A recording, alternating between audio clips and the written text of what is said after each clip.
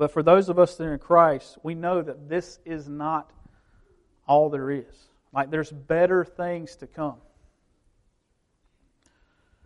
And we're anxiously awaiting that. Right? We're not living just for this life. We're living for the one that's coming.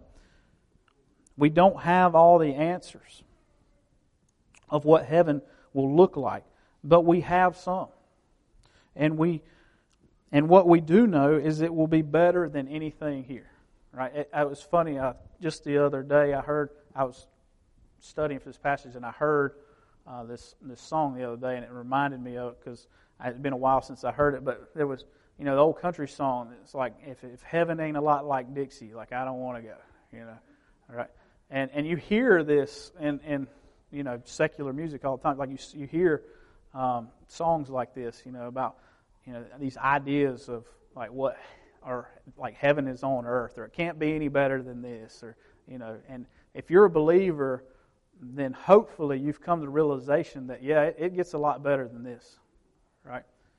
I mean, I love the land, Dixie. Like, I love this part of the country. I love where we live. I love the things that we enjoy. I mean, I think this state is one of the greatest states in the country just because we're close to the beach, we're close to the mountains. You can go 2 hours in either direction. You can experience new things. Like, it's awesome, right? But I do know, and I've come to realize, like, heaven's going to be way better than anything that we've experienced here, right? Because we're still plagued by sin and just a constant battle that's going on, right? And what we do know about heaven is, I mean, we could go on for hours. I'm going to give you just a few highlights, all right? Revelations 22 tells us that no longer will anything be accursed, and we will be with Jesus. Luke 23 tells us, refers to heaven as paradise, all right?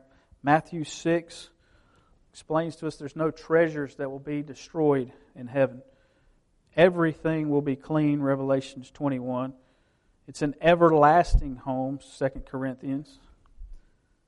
We will receive a glorious body. Amen? Yeah. Everything will be perfect. The awesome thing about this promise, this hope, all right, that we have in Christ is it doesn't depend on us, right? This eternal hope is secured by His power, right? Look at verse 19, and it says, "And what is the immeasurable greatness of His power towards us who believe, according to the working of His great might." Now check out just some examples here of His power. In verse 20 it says that He worked in Christ when He raised Him from the dead and seated Him at His right hand in the heavenly places, far above all rule and authority and power and dominion, and above every name that is named, not only in this age, but also in the one to come. And He put all things under His feet and gave Him as head over all things to the church. Okay? There is no greater power. There is no one greater. There's no one that can stop the Lord. There's no one that can put a damper on His plans. Okay? There's no one that can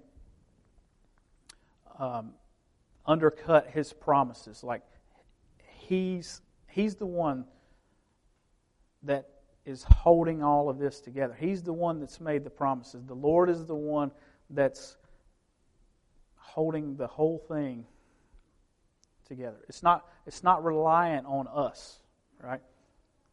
I mean, one thing that we've all learned by now is no matter how awesome we think another human being might be, right? Some point or some time, like, they're going to let us down, right? Right. If I haven't let you down yet, just give it a little while. Okay? Sooner or later, like, I'm going to let you down. Right? And that can be said of all of us in some way, because we're not Jesus. Right? But we see He has power over death. And He has all power and authority been given to Him. And everything's been put subject under His feet and under His rule. Okay? And if He says it's going to happen, there's nothing that's going to stop it. Right? And so, the awesome thing about this hope that we have, this eternal hope that we have, is Jesus is the one that's going to make it all happen. Okay? And so, it's secured by His power. Matter of fact, 1 Peter chapter 1 says in verses 3 through 5, it says, "Blessed be the God and Father of our Lord Jesus Christ. According to His great mercy, He has caused us to be born again to a living hope through the resurrection of Jesus Christ from the dead, to an inheritance that is imperishable, undefiled, and unfading, kept in heaven for you, who by God's power are being guarded through faith for a salvation ready to be revealed at the last time." Okay? Once again, assuring us that, man, this is an inheritance, okay, an eternal inheritance that's being held together by His power, by His authority. Okay? There's no one greater, no one more powerful. So we have eternal hope secured by His power. And then lastly, we see number 5 is our fifth goal is that we're submitted to Christ. Okay? That we're submitted to Christ. Individually and corporately as a church, that we be submitted to Christ. Look at verses 22, 23. "And He put all things under His feet and gave Him as head over all things to the church, which is His body, the fullness of Him who fills all in all." Okay? So we see Christ in place, all right, as head over the church, right, which is His body. Okay? So we see that Christ is head over the church, and the church is His body, the fullness, okay, of Him. All right? And if Christ is the head of the church, and we're the church, then Christ is head of us. All right? He's over us. All right? And so what does that mean? So we ask, are we surrendered to Christ and His plan for His church? Okay? I see a lot of times today, even in conversations with people and just different experience I've had, like when it comes to church, you know, a lot of times the questions are, well, what programs, you know, do they have? When people are considering churches, you know, it's like, what programs do they have? What activities do they have? What's the music like? You know, what is the you know, what do they do with their finance? You know, just these types of questions. And listen, I'm not saying that some of these things aren't important, but when it comes to Christ and His plan for His church, like that's the plan we want to be surrendered to first and foremost, right? That it's not. We want to make sure that we're not making those decisions based on our preferences, right, and our opinions, and what we want out of the church, or what activities and programs that we desire, right?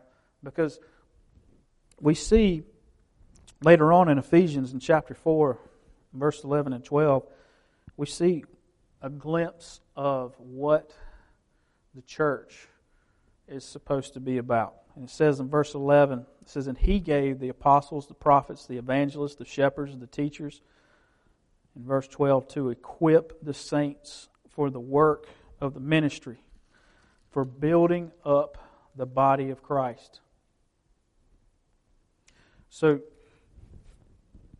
we see that there is these like people put in place here that the Lord raises up, apostles, prophets, evangelists, shepherds, teachers. says to equip the saints, all right, for the work of the ministry, for the building up of the body of Christ. I repeat that because it's so important that we understand and we get that and we realize that and we make sure that that's a goal, right, that we're striving after as a church, right? We don't want to base what we do and the things that we do and the things that we get involved in on simply like what feels right or what looks good or what other people are doing, right? We want to ask the question, right? Is this going to equip the saints for the work of the ministry, right? Are we building up the body of Christ?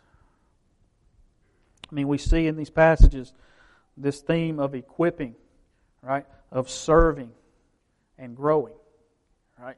And that's what we should be focused on as a body. Why? Because that's Christ's plan for His church. Okay? We see that. And if we're the church and He's the head of the church, then He calls the shots. He gets to decide, right? And we surrender to Him in faith and obedience. Okay? And so we want to ask the question, like, the things that we are doing, are they equipping the saints for the work of the ministry? All right? Are we serving to equip the saints, all right, for the work of the ministry? Are we growing in our walk with Christ and helping others grow in their walk with Christ so that He is being built up? All right? We see growth. It's not just numerical growth, but also like spiritual growth, where we know more about God this year than we did last year, right? And we know more about His Word and can help others walk through His Word more this year than we could last year, all right?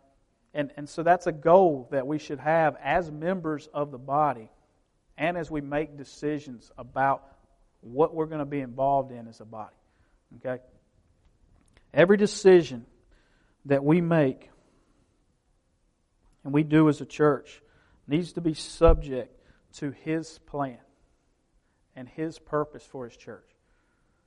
And that's going to take us actually spending some time actually praying about everything that we do, right?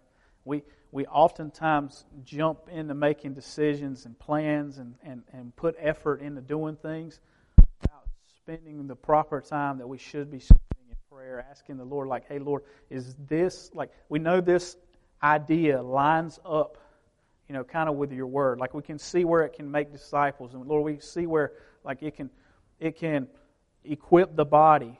But, Lord, is it your will? Is this your plan? Right?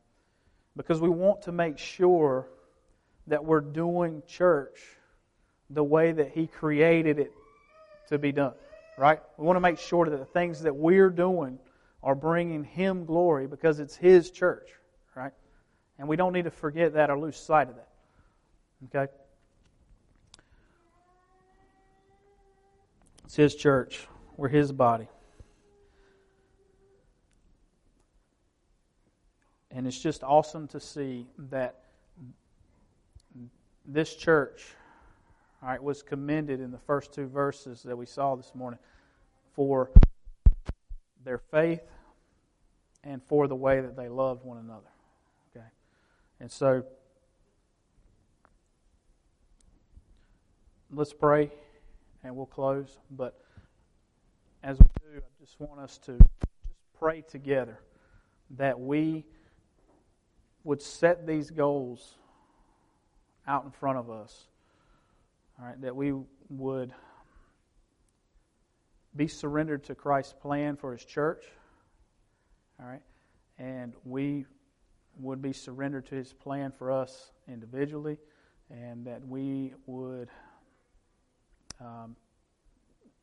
just pray for His wisdom and guidance in these things. Okay, let's go to the Lord. Father, we do thank You for, Lord, just everything that You do. We especially want to thank You for Christ, and we thank You for, Lord, Your love and Your mercy. Lord, we just confess this morning that we do not deserve Lord, the grace and the mercy that you have shown us, the patience that you have shown with us. Father, we confess, Lord, that we often fall short of your plans for our lives, for our ministries, for our church, Father, because, Lord, we have often done things in our own minds, in our own ways, rather than surrender to you and your plans. And so, Father, we just want to come to you this morning, Father, as we see these goals spelled out for us here, as we see these things laid out for us in Scripture, Lord, we just pray that you would, Lord, that you would help us as a body, Lord, to reach these. Lord, that we would have faith and love and a love for one another. And Father, that you would give us just a clear, divine knowledge of you and who you are. Lord, that we would see, Lord, your eternal plans, and Lord, we would live in hope of them. Lord, realizing that we've done nothing, absolutely nothing, on our own power. But Lord, you are securing these things. You've provided us salvation. You have provided us a way to be with you in eternity. And Father, I pray we be surrendered, Lord, to your plan to equip the body, Lord, to growth. Lord, numerical growth, spiritual growth. Lord, that disciples would be made, and your commission and your plan for your church and your body would be fulfilled. Lord, we cannot do this apart from you. So, Lord, we depend on you. We rely on you. We put our faith and trust in you. And, Father, I pray that we would be surrendered to you in faith, trust, and obedience in all of it. We pray these things in Jesus' name. Amen.